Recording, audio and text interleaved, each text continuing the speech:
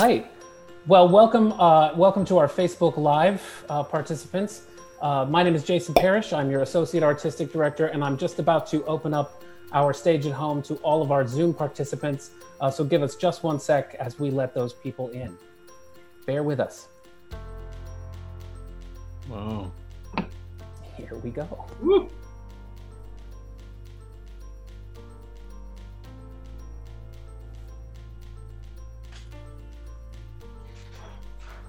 All right.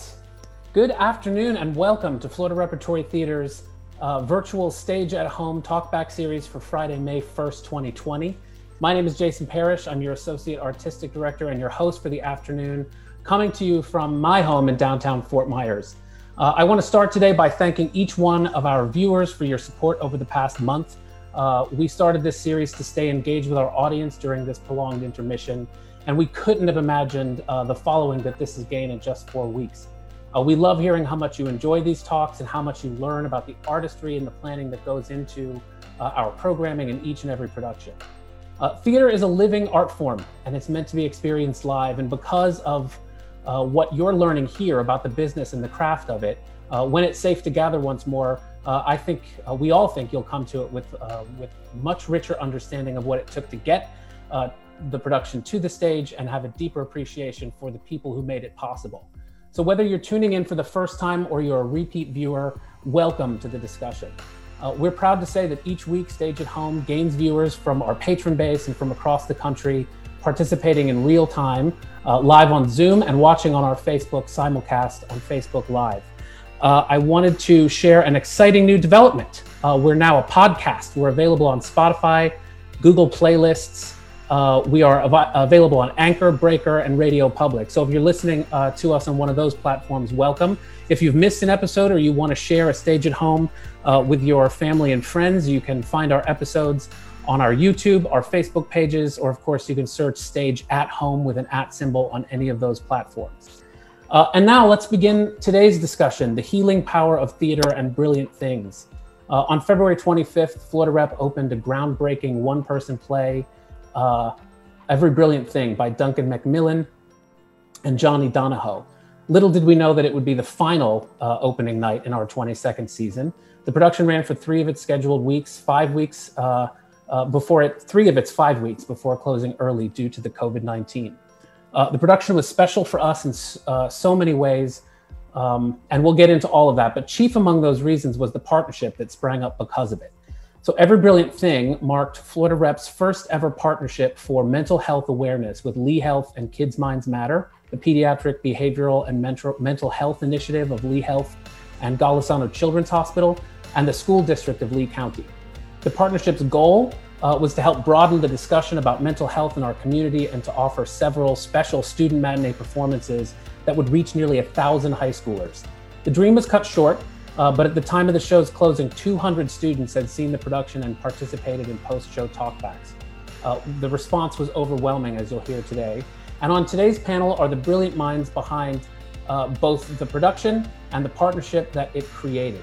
Eleanor Holdridge, who directed the play, Michael Satow, who starred in it, Amy Massari, one of our resident stage managers who stage managed the show, and also with us today is Florida Rep Ensemble member Brendan Powers and Community Outreach Coordinator. Lori Brooks is the Director of School Counseling and Mental Health Services for Lee County Schools, and Dr. Paul Simeone is the Vice President of Mental and Behavioral Health for Lee Health. So thank you all for being here with us today for this week's Stage at Home. Thank you. All right. So we'll begin with Michael Satow. Michael is a professional actor based out of New York who took the role of the narrator. So Michael, for those who may not know or who may not have seen the show, can you tell us about the play and tell us a bit about how the story's told and how this play is different from other plays? Sure. So it's been a couple weeks, but I think I can remember it. It is Every Brilliant Thing is a story about a young man who realizes he's responsible, from his point of view, for his mother's happiness. So he sets about this project of making a list for her of everything he can think of that's worth living for. And that starts as a child's project. And as we find out through the play, it becomes a lifelong exploration into what it means to be happy. And it's a one-person show, which is something I've never done before. But the thing that's different about it is every time an audience comes in, the narrator of the play gets to fill out the cast, which are characters from this narrator's life. And so every night the cast is different, and it's members of the audience. So every night the play is a little bit different. And Michael, tell us also what our audiences might recognize you from previous years. Well, this was my fourth. Let's go in order. Lend Me a Tenor was my first in 2012. Then 2013, 2013 was Arsenic and Old Lace, followed by the same season, Hound of the Baskervilles, that you were in. Wait a second, you were in every one I was in. You were in Lend Me a Tenor. You were in Arsenic and Old Lace. You were in... Just a coincidence, I guess. Do I exist at Florida Rep without you? I think not. You do now, yes. And then this, and then Every Brilliant Thing. 4. Great. 3, 4. And you did our play reading festival in 2018. That's right. My wife and I came down here to do Play Lab 2017? Yeah, 2018, I believe. 2018. For the Burdens. Oh, that's right. Great. Thank you so much. Eleanor Holdridge, we'll go to you next. And I wanted to ask you, so Eleanor Holdridge is a theater director, and she's the chair of the drama department at Catholic University in Washington, D.C., and directed the production. So I'm interested, Eleanor, in you telling our audiences how you approached this particular script and how rehearsing it might have been different than a conventional play or even a conventional one-person play. Yeah, that's great. Actually, I have done a lot of one-person plays, maybe 6 or 7, and I always say, when I finish one, oh, I'm done, I'm not going to do another one. And then I end up doing one. And they're wonderful things because no matter what you're doing, the actor's only scene partner really is always the audience. And whether you choose to talk to the audience or not, it's about finding the very specific moment-to-moment track where an actor can not forget their next lines. You know, there's no other actor there to help them out. Like if you go up, if you forget your line, if you drop a prop, there's only you up there. So I find it really exciting to work on. That said, this particular play, as you saw in some of the pictures that Jason was showing, is very audience interactive. And so it's almost impossible just to rely on an actor saying, oh, I'm imagining that the audience will be here and I will look at that audience member. When in fact, audience are given pieces of paper, they have to read them, there's a specific order. And so pretty much early on, I realized that we had to get test audiences in. And I would say maybe 5 out of the 6 days a week of rehearsal, we actually got in this amazing amount of audience, of volunteers who came in and were our audiences for us, so that Michael had the chance to really see how different things could be. You know, you don't know, they would have a line, how would they say the line? What if they didn't do the thing that we thought they would do? And so it was really wonderful to work constantly on that audience. And it's a very serious play, but it's also comic. And so you can't really rehearse comedy without people laughing. So that was helpful too. Excellent. And Michael, tell us, how was it for you rehearsing the play with our volunteers, and how was that different for you? It was incredible. We had people in the rehearsal room from the very first read-through, which was incredibly nerve-wracking for me.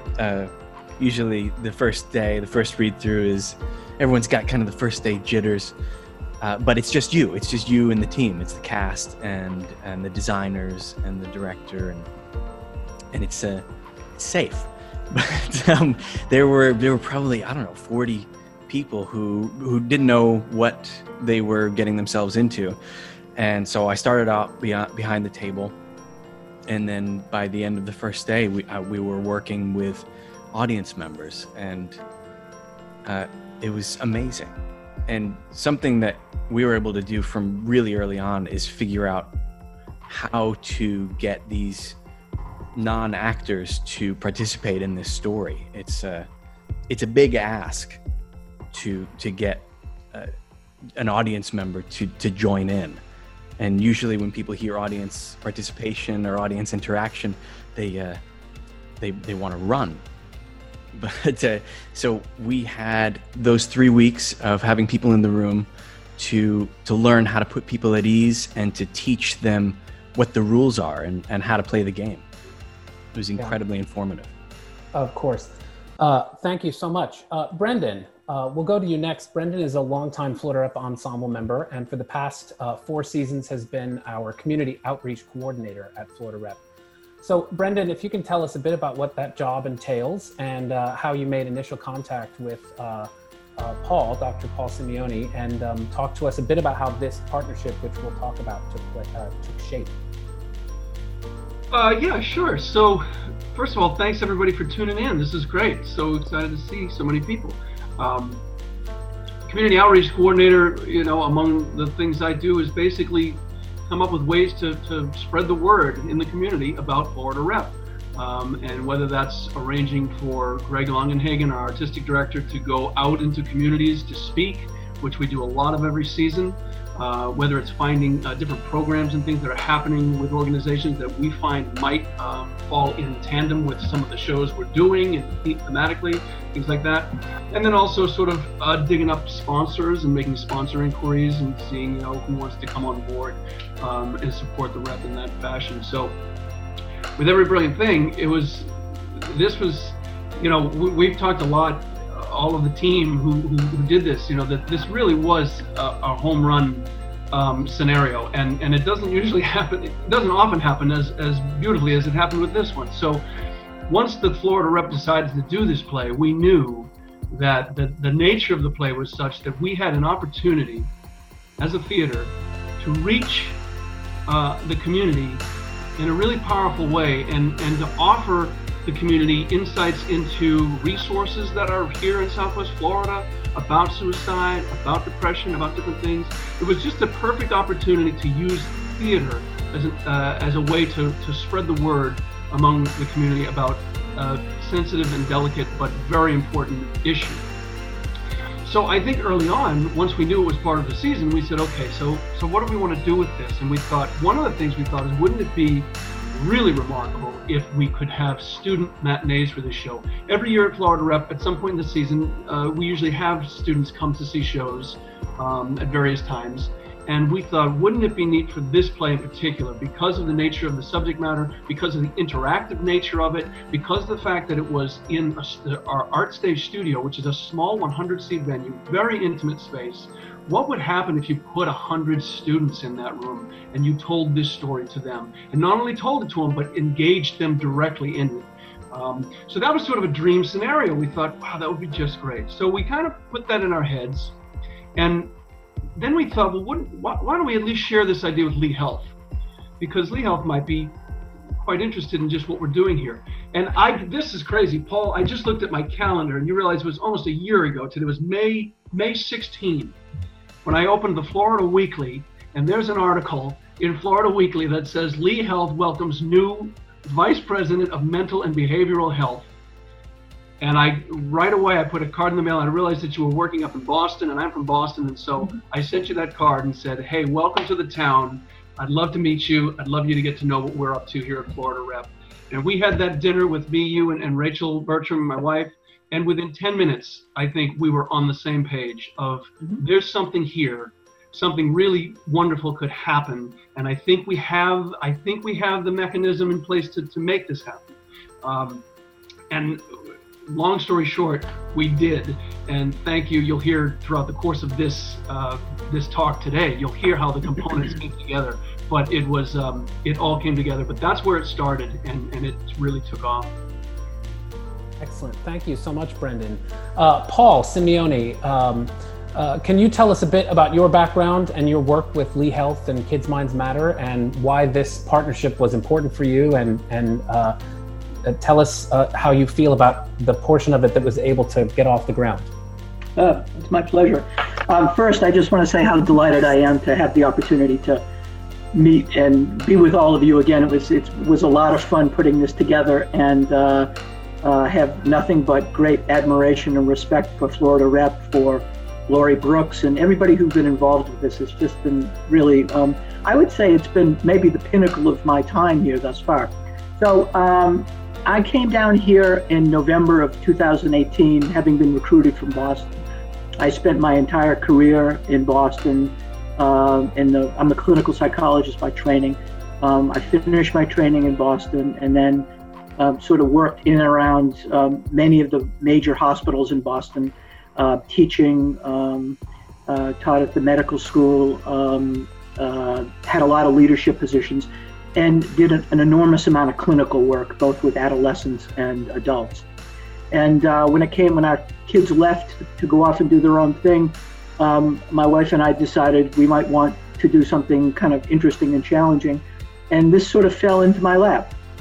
So the reason it fell into my lap is that my good friends Susan Goldie and Scott Spiesel, who are the founders of Kids Minds Matter, put me in touch with John Shomo, who's the CEO of Center for Population Health at Lee, and 6 or 8 months later I was down here.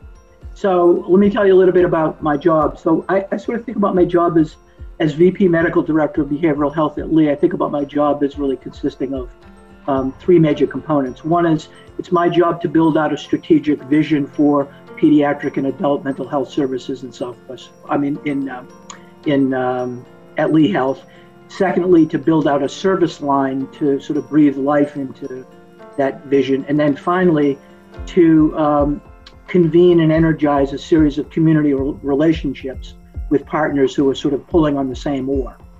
And so Kids Minds Matter fits very nicely into that, because it started out in 2016 as a grassroots philanthropic organization, has evolved into a very important regional force to increase high quality access to pediatric behavioral health services, and as a convener of community partners to figure out what we need to do in order to meet the massive need for pediatric behavioral health services. So that's sort of Kids Minds Matter, and I'm very much a part of this new initiative in Southwest Florida to get these kinds of services up and running. When I got here, I heard fabulous things about this woman named Lori Brooks, who everybody told me I had to meet. And over some period of time, we got to talking, and I asked Lori one question, which is, what is it that we can do to help you? And we had a conversation about developing another program, providing care navigators. But then I shared with her this opportunity that Brendan and I had whipped up over a series of lunches with he and Rachel, to bring kids in to essentially, have an opportunity to deal with kind of mental health issues in a non-clinical way. And the thing that I wanted to have happen is I wanted to have an artistic entree into managing, mental and behavioral problems in this group, because we know that kids are suffering in many, many ways, both quietly and not so quietly. And I also wanted to have them have an opportunity to come to the theater. I was sharing with Brendan that, I'm a working class kid from rural Massachusetts who was never taken to the theater, and I love the theater. And so anything I could do to combine those two objectives was all to the good. And Laurie has done just a spectacular job. Her and her staff, Sherry Wenzel and other colleagues, have done a really fabulous job kind of making this a reality for the schools. So that's the partnership as I understand it, and I couldn't be more thrilled. This has exceeded my greatest expectations, and so I really appreciate what everybody has done. So I think I'll leave it there. Yeah, thanks so much, Paul. And a great segue too, because I wanted to introduce next Lori Brooks. So Lori, if you'll tell us who you are and what it is you do at the school, and how you approached this obstacle of getting all of these high school students to come to the theater, and also talk a bit about how you coordinated the last leg of this, which was to we were going to bring our production to one of the high schools, which when the schools got canceled we couldn't do, but that was like moving mountains. Yes. Well, thank you so much for having me, and I appreciate the partnership and this opportunity for our students. And Dr. Simeone, you're always much too kind to me. This really was so easy for us as a school district to embrace, because it was a gift for our children. My history has been almost 3 decades in this school system, from teacher to counselor to administrator. And so our children all come to school, and we can meet them there with a variety of services, from prevention to early intervention, through mild and moderate intervention as well, and then appropriate pathways for parents if they would like to engage in some more intensive services. And so we know our children have needs, and really the kind of the depth and breadth of those needs vary from child to child, family to family, and school to school. But what we do know is that we have a responsibility, first and foremost in this district, to provide opportunities for prevention, for building social emotional learning skills in our children, and really helping them to build their coping skills toolbox. And so this opportunity, as another layer to our partnership, presented itself, and it's an opportunity for our students to engage in healthy conversation. We know that the arts really blends into and lends itself to mental health and wellness. And so we focus a lot on the arts as a wellness mechanism for our students. And as Dr. Simeone said, many of our students have not been to the theater. And so this was a great opportunity to expose them to going to the theater and doing that gratis during the school day. And our field trip budget is very narrow. As budget cuts have come through the years, our field trip opportunities for students have lessened. And this was just a phenomenal way to get our students together at the Florida Rep, for them to really engage with Michael in this intimate setting. And it was going to be interesting how they responded. And we know kids are very organic. They can either really engage, or in one of the performances, I was watching some young men in the front row, and they're kind of sitting back like, yeah, I don't know if I'm really gonna engage in this, but they were listening and they were engaged, despite their body language. And I think that was really the neatest thing for us to see students, A, come to the theater, B, engage in an intimate, audience-involved performance around a difficult topic, and then have talkbacks with our students about mental illness, about suicide, and really engage them on a deep level. And they took us there. We didn't have to do much to get them to engage in those conversations, and that was really phenomenal to watch. Yeah, it really, really was. Speaking for myself and Brendan and Greg Longenhagen, our artistic director, we were in lots of planning meetings over the months leading up to this, and trying to put all the pieces together. And I honestly, I don't think any of us was quite sure what to expect when we brought all of those students into the theater to see this particular play, and because of how interactive it was and how intimate it gets, and difficult it is. So Michael, Eleanor, and Amy, our stage manager, if each of you would talk about what was it like performing this for adults, Florida Rep's patrons, versus what was it like performing for students. Eleanor, did you do anything to help prepare Michael for that eventual shift? And Amy, what was it like for you watching the two different audiences and helping Michael to interact? So Michael, first to you, what was the difference between the two groups? Well, the difference for me was I was more scared of the high school students than I was of the adults, because the high good judgment. I don't know why. I just have this fear of high school students. No, I think it's because I know they have a very low tolerance for untruthfulness. and they can spot it immediately, and they're not shy about letting that be known. So getting into that, it was very confronting. The whole the play itself wasn't any different.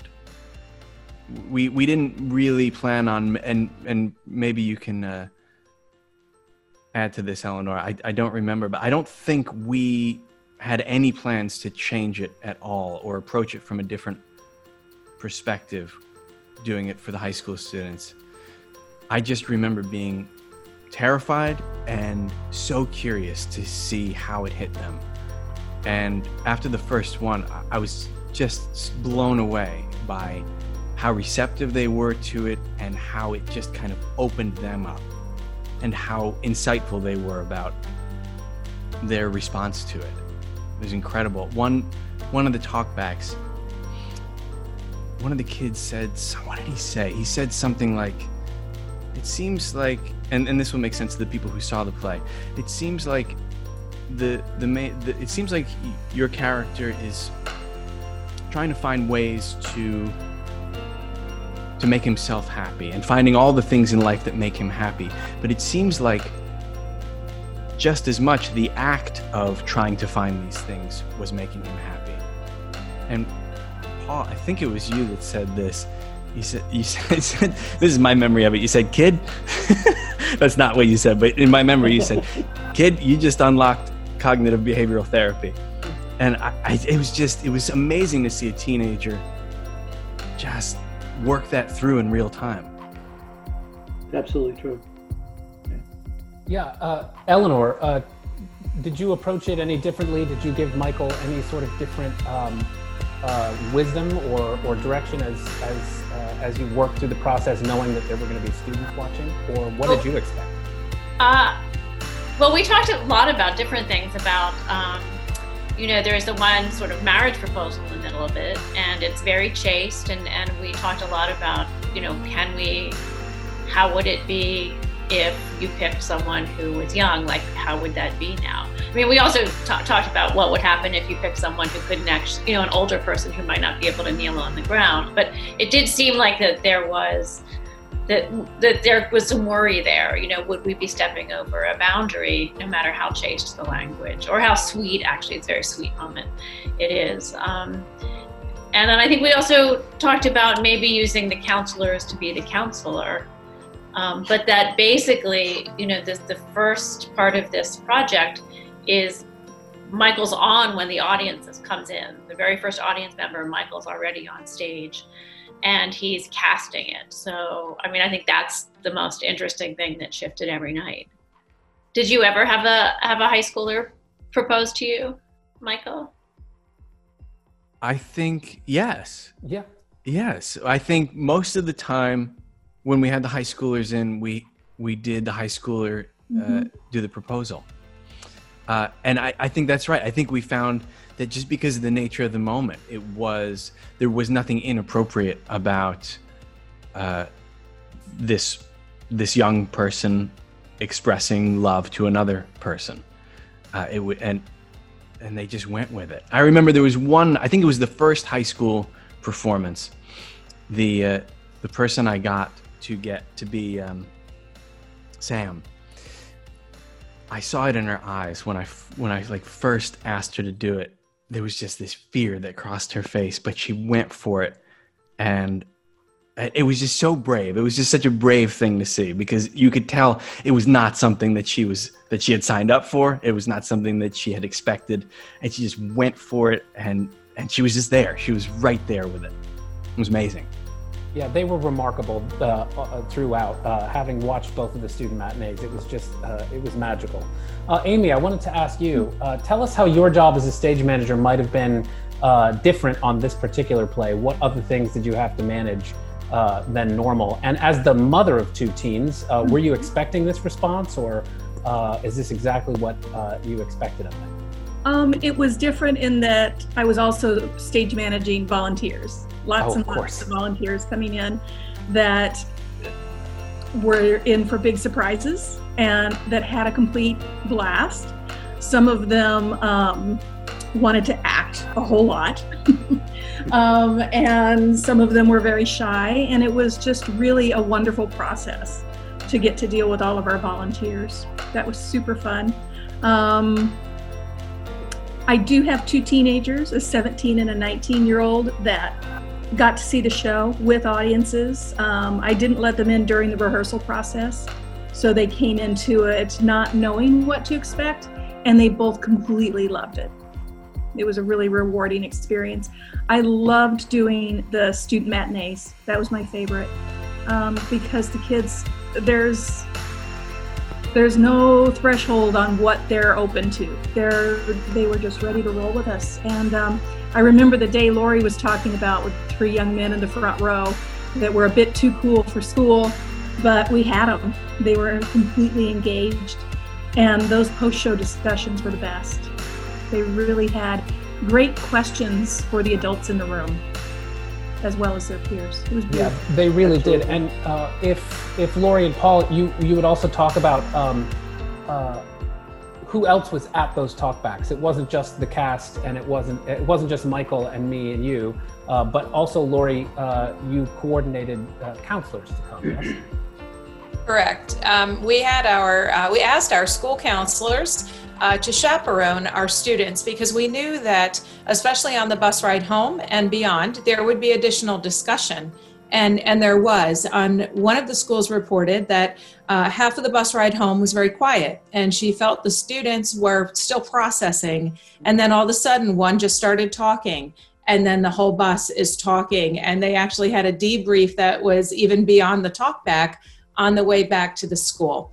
And that was really a nice way for us to engage in the talk back. And Paul, too, you can talk as well as about the staff you had there. But we also wanted our counselors to experience this with the students so they could continue in the days beyond to have these discussions. And so Dr. Simeone with Lee Health, you had some amazing folks there as well. Yeah, we had a number of people who kind of rotated through to sort of help in the way that Lori just talked about it. And, I have to say that at least for the performances that I was a part of, I was deeply moved by what I saw, but I never felt like people needed to be, helped beyond a certain point or rescued. There was something about the way the whole performances arranged themselves that was, I think, sort of self-containing. There was something about the atmosphere in these performances that was, Lori used the term organic. I thought there was something both organic and curative. And I just want to make one other point. I hadn't thought about this until we were talking today. There's a beautiful idea in psychoanalysis that was put on the table by the British psychoanalyst Donald Winnicott, who wrote a lot about play, but he also wrote a lot about this idea of creating transitional spaces. And his idea was that people learn to become related by mother and child co-creating this space where they meet for the first time. And that's where relatedness gets developed. It's a really beautiful idea. And you can imagine that it's really, really relevant to the training of psychotherapists. It's really relevant to relationships in general. But the reason why I'm raising it is that I watched Michael, and I think sort of channeling the good works of Amy and Eleanor, really create that transitional space. I'm not sure anyone else could have done it except Michael, and he did it lovingly, and he did it in a way that created a kind of safe place. And so that kind of organic opening up that we all saw and reveled in really was not by accident. I'm not sure somebody else could have done it the way he did. Because I watched him do it for the whole. And I'm an old psychotherapist. I'm an old psychoanalytically trained psychotherapist who watches that stuff very carefully. And Michael, you were masterful. And I think it was a gift. It was a gift to all of us, but I think it was especially a gift to the kids. So thank you very much. I want to echo that because you really pulled our students in And that's precisely it right there. I don't think anyone else could have pulled that off. And so this team from Florida Rep, and Michael, you as the primary, you were the play. Without that dynamic there, I don't think we would have had the response we had from our students. They were coming up to Michael, asking him if they could hug him at the end of the talkback. I mean, it was really amazing. It impacted them on a deep level. And we see all these series that unfortunately are on TV that many times our adolescents watch, and they're not messages of hope about mental illness and how we can work through, and also with family members that struggle, we can work through this, and we are able to come out as happy individuals and manage these things just like other illnesses. Mental illness is not different. It's just there's stigma around it, and people don't talk about it. And our students want to talk about this. This is a different generation, and they want to have these conversations, and they want to work through these things. And in an environment such as this, I would much rather have them experience this live at the Florida Rep and have these conversations than to watch a TV series by themselves that does not leave them with a message of hope about this. And we have no idea, or their parents don't, that they're engaging in this, watching these shows alone. This was such a marvelous experience for them. I couldn't agree more. I don't mean to hog the time, but I just want to piggyback on what Laurie said, that in this, one of the things that I've noticed about living in this COVID, sort of in the middle of this pandemic where there's all this isolation, I have a great appreciation now for the fact that the theater allowed these kids to be part of an experience together, not alone, as Laurie talked about it, and with a community of adults who were interested.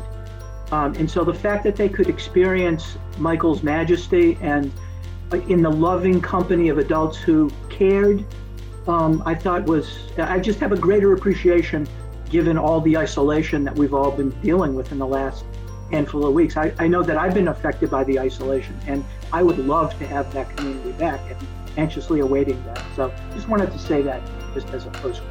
Yeah, absolutely. Thank you for saying that. For those of you watching on Zoom, and for those of you watching on Facebook, if you have a question for Michael or Paul or Laurie or Eleanor on our panel, or Amy, now's the time to put it in the chat window. If you do have any questions about the partnership or about the production itself, let us know in the chat. Michael, while people are letting that, thinking about that, I wanted to ask, everyone's talked about your performance, which was remarkable. Thank you for that. We didn't talk about my performance, Jason. I haven't gotten a chance to talk about it. So now you get a chance to. So tell us, did you have any improv background? You know, what's the background that you brought to this, and did that help you, or how did you approach the unknown factor of what are these audience members going to do every night? I know I have several very talented friends back in New York who have intense improv training backgrounds. So I would be embarrassing myself to say I have any sort of formal improv training whatsoever. I showed up at the Upright Citizens Brigade training school, and I did their 6-week intensive.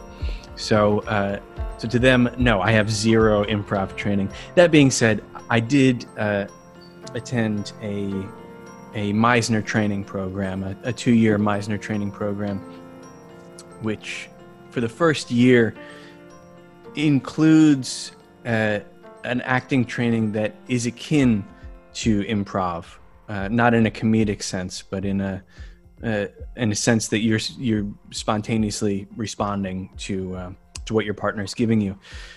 So if I were to answer yes to the question of do I have any improv training, the closest training I have is a Meisner program at the Maggie Flanagan Studio. That being said, how I applied that to the people in the room, I think we made a contract without saying it out loud that we would all just be real with each other. And I knew the rules, I knew the script, and I had to look each person in the eye and kind of love them for whatever they gave me. If I wasn't expecting it, I had to love them for it, and we would go from there. So in a lot of ways, we just let them write the script and respond as any of us would. If someone said something surprising, that's such a gift. There's a maybe Jason just saw the memory that just flashed across my face. So there's a character in the play that I cast from the audience named Ms. Patterson, and the character has a sock dog, and usually I have her take her own sock off and use it as a sock puppet, but it's Florida, so nobody has socks, so we had a sock on hand, and so we have this interaction with me as a child and her as the counselor talking to me through her sock puppet. And then later in the play, I come back to her as an adult and I call her and I ask to speak with the sock puppet. And remember, she doesn't have the script. So I ask to see the sock puppet, who she has named. Let's just call him Steve. So I say, can I talk to Steve? And she said, no, Steve's gone. Steve died. And I didn't expect that. Wow. So you have to roll with it. So I rolled with it. I said, I just really need to speak with someone now. And she kind of got it. She's like, oh, okay. I think I have to just re-steer this ship. And we worked our way through it. It's amazing. It's such a gift as an actor, and I'm assuming as an audience member, to not have any idea what's going to happen next. It was incredible. It was just the best. It was the best. Excellent. Thank you so much. Let's see. We have a question here from Bernadette. I think it's a question. Let me read it. In the meantime, Eleanor, I wanted to ask you how did this rate? In from rehearsal process to opening. How was this in comparison to some recent work or to doing a more conventional multi-person play? Well, I think it was surprising because, again, every audience was different. So it was more like, instead of refining the moments, sometimes in theater we call it polishing, by being more and more specific. If it's noises off, you work on the door slams. If it's a musical, you might tinker with some phrasing.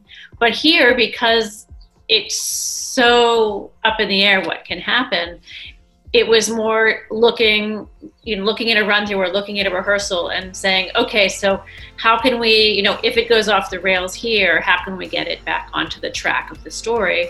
Because, everything that Michael says is absolutely right about that. Everything is unexpected in the moment, which is of course what you want for all theater. But then there still is a narrative. And if you get off the rails too much, you start losing the thread, the forward trajectory of the story. So the rehearsals were more like a balancing act. Yeah. Yeah, thank you so much, and thank you, Sunny and Bernadette, for your comments. Thank you so much. We were able to stream this production for just a few weeks, and Sunny mentioned she was able to see it streamed because her performance that she was going to see live ended up getting canceled. So wanted to say thank you to everyone who made that streaming possible, from Greg, our artistic director, down to Joe Daffeldecker, who was one of the videographers and who edited it together. And so a number of audiences got to see it who might not otherwise have been able to. So we're excited about that. Michael, Amy, I wanted to ask you before we start to wrap up, the two of you were able to we were performing this as we were getting close to what we knew was going to be a shutdown. Can you talk about what were those audiences like? I know that was a stressful week for everyone, so I wanted to ask, what was your impression of the people coming to the theater those weeks? I remember it being just a very positive, collective, positive experience. Yeah, it was incredible. It was, Amy and I would have a kind of a little chat every night before people started coming to just prepare for the the inevitable drop in numbers because people were possibly getting concerned or scared for their safety. So we would have a little chat about it just so we kind of had our heads on straight. But we really wouldn't know how many people were going to be there until we walked out, until the doors closed. And the numbers did get less and less as people were kind of taking precautions for themselves.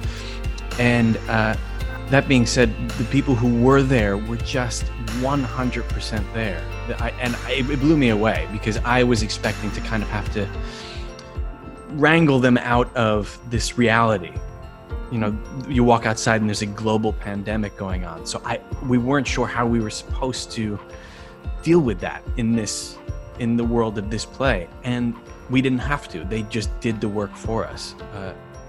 They just sat down and it was another night at the theater. It was incredible.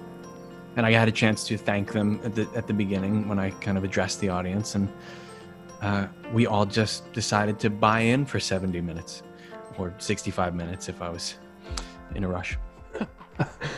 Excellent. The audience was just ready. They were ready to be there. They were ready to let go of the outside world and join us for that 65 or 70 minutes. And it was a beautiful, beautiful thing. Excellent. Tim asks, he's curious how you manage the added lines, the cards, how to count the brilliant things, and how Michael cast his audience actors. So if Eleanor, Michael, and Amy, if you want to quickly answer the question about how we managed all those intricacies for this show. The cards themselves, was that your question? The cards. So how did you manage, how did we know who got what cards and things like that? And also, Michael, how did you pick out your people? Was there a process to that? Oh, great. Amy, do you want to start or I'll just say that we had a fresh pack of cards for every performance, and you got them during your half hour, which was before the audience's half hour, because your show started then, and then you took them from there. Yes, there were a series of things that kept all of us up at night. And one of them was the issue of these cards, and a series of decisions were made. One being the set of cards get kind of tossed every night, so we knew we had all 65 or however many cards there are that I hand out at the beginning of the show. And so that was not something I really worried about. In terms of remembering the numbers, it was not the way I kind of traditionally learn a script. I just had, because there's no way to kind of rationalize why I say 253,263 at that moment. We just had to drill it. So Amy and I would drill it before every performance, just so I could sleep at night. In terms of how I cast it, during rehearsals, we had lots of conversations about who these characters are. What kinds of people are well suited for, say, the school counselor, Ms. Patterson. What kind of person would make a good dad and play the specific game that dad plays. So I would be prepared to have a kind of a 30-minute casting session every night. So everyone would come in, and I would try and speak to as many people as I could within those 30 minutes as I was passing out the cards. And I was doing two things at that time. I was trying to, get an idea for what type of people these people were, whether they were troublemakers, whether they were people who would really kind of sign on for a little play. And the other thing I was trying to do is really set the stage. And I'd never heard of that, what Paul said, the transitional space. Is that what yes. The transitional space? Yeah. I think that's just so spot on, because me and Eleanor and Amy, we had those conversations at length. How do we create that? We didn't call it a transitional space, but that's right on. How do we inform these people what they're in for without giving it all away? Because the surprise of it is part of the brilliance of it. So in the way I interacted with people during those 30 minutes, in the quality of our interactions, I tried to insert a little bit of, yes, we are about to talk about something that you may not be comfortable with. That being said, I think we're going to have a good time. will you come along for the ride? And the ask in there was the most important bit, and kind of getting their buy-in in whatever interaction I had. And however you approached it, it certainly worked out. Having seen so many performances, they were so with you every single step of the way. I want to take it now to Greg Longenhagen, our artistic director, wants to say a few words. Thank you. Thanks, Jason, and thanks, everybody. And I apologize because I actually have to jump on another call. I know we're probably shortening up this as well, but I just wanted to make two comments to the group and then end with a question. You know, Paul, you said something so interesting about that space, and I think that, you know, you're absolutely right when you say, you know, Mike, this would never have been, and Laura, you said it as well, it would never have been what it was were it not for the actor that we had in that, you know, in Michael. It wouldn't be what it was if we didn't have Eleanor in there coaching him and working through all of this, and Amy each and every night. What happens in the theater, and when I say in creating the theater, I'm talking about everybody here. I mean, everybody on all of these tiles. When you come to the theater, you're part of the theater. It does not exist in a vacuum, which is why it's so sad right now, because we know as we look down the road, when are we going to be able to get together? Because theater that's what the theater is. It's not the rehearsal process. It's not the reviews. It's that event that happens in real time with real people in the moment. I know you all know that. And none of that can happen without the audience in a live space. It just can't. But I want to say, you know, this was such an extraordinary production and an extraordinary team, everyone included. But I really do want to put out great kudos to Eleanor and Michael and Amy. You know, this is how I think about it. It's almost like if you think about the Beatles, okay, John, Paul, George, and Ringo. Every single one of those guys could have been the star of their own band. That's how amazing those guys were as personalities, as artists, as musicians. And what you had was all of these guys were in one band. And it's very easy to say, well, the sum is bigger than the whole of its parts. But here's the deal. Every single part, every piece was magnificent. And it really is true that when you have, because it's a roll of the dice, man. I mean, when you produce theater, you are rolling the dice every single time. But when you have that kind of synergy going on and people saying yes and working with each other, there is something cosmic that happens when then you put that in front of an audience. And that's what we had with Every Brilliant Thing. And quite frankly, folks, that's what we work on all the time. That's really what we work on. That's what we're trying to do each and every time we come out of the box. And that absolutely happened with Every Brilliant Thing. Number two, I want to say what we have here with Every Brilliant Thing is really not so far from where theater started. You know, most of Western theater really comes from the Greeks. What we know from Western civilization, theater in Western civilization, the background for it comes from the Greeks for the most part. And the Greeks, long before they were using theater to entertain people on a Saturday night, they used theater as a healing tool for their soldiers who were returning from war. So, I mean, to treat what we know today as PTSD, right? I mean, it's not that long ago. We haven't changed that much, right? So really, in some ways, with Every Brilliant Thing and how we were able to get, our high school children in there, and also adults who, hey, let's face it, man, there's not too many of us who have not been touched by suicide. I mean, you don't have to look far. If you've lived a little longer in life, you've been touched by it, by some way, shape, or form. We all have. We could all tell a story about someone we love, someone we know. So in a way, we really have kind of come full circle in this union that we've created with Lori and Paul and Kids Minds Matter. So that I think is a really neat thing. It's not so foreign, what we've done with this. And then number three, and I'll leave you with it. And I'm gonna jump off because at 4:30 I have to get on another call, which is actually a good thing because I'm putting a couple of you on the spot with this. Lori and Paul, I think that when children come to the theater and when young adults, especially that age and even a little younger, they never experience theater like that ever again.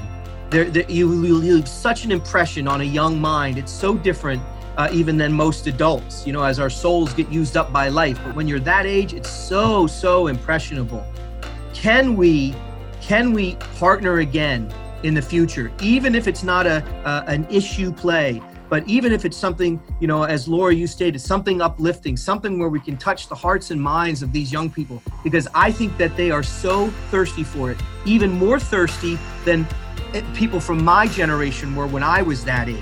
I think that children are even more thirsty for this kind of thing. So I will leave you. We will bug you on the phone and on email because I know it's a very difficult thing, and the work that you guys put into this, and what Brendan put into this, and Jason and Renee and all of us, everyone involved. I know it's a big push. I know it's a lot of work, but it's work it's worth it because we're doing something that's not just noble. I think it's now necessary. And I think that it's the right thing to do, and it's something we should continue to do. So I hope and pray that we can continue this partnership for whatever titles we're looking at, and bring more children into the theater. And with that, I have 2 minutes to get on my call. I'm going to say, mwah. I dishwashed my hands, so I'm allowed to touch my face. And love you guys. Thank you for everything. Jason, thank you for all you do with this series. It's a wonderful series. And we're so blessed to be part of the theater. God bless you. Excellent. Thank you, Greg. Thank you so much. And with that, I'll throw it to the panel. So any final thoughts from Brendan, Lori, Paul, Amy, Eleanor, Michael, any final thoughts from you about this partnership or about this production? And I'll say before we go how grateful I am that 3 weeks of it were able to go on, and that we were able to get 200 students in. So thank you for all of your work to that. Any final thoughts from the panel? I would like to express my gratitude on behalf of the School District of Lee County to Kids Minds Matter, and also to the Florida Rep.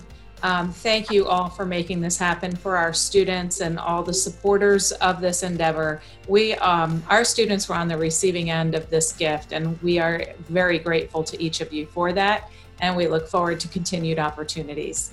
And so thank you to everybody on this panel. Thank you, Lori. Thanks, Lori. Yeah, I want to say the same thing. Couldn't agree more with Lori's sentiments, and I loved what Greg had to say.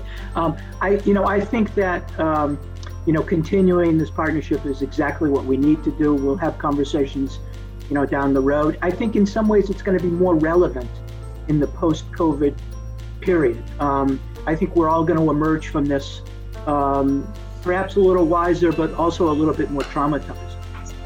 And so, however we partner, whatever we talk about, whatever we present, can only be helpful and healing. So I look forward to, subsequent conversations down the road. So anyway, thank you all for everything you've done. It was a wonderful partnership.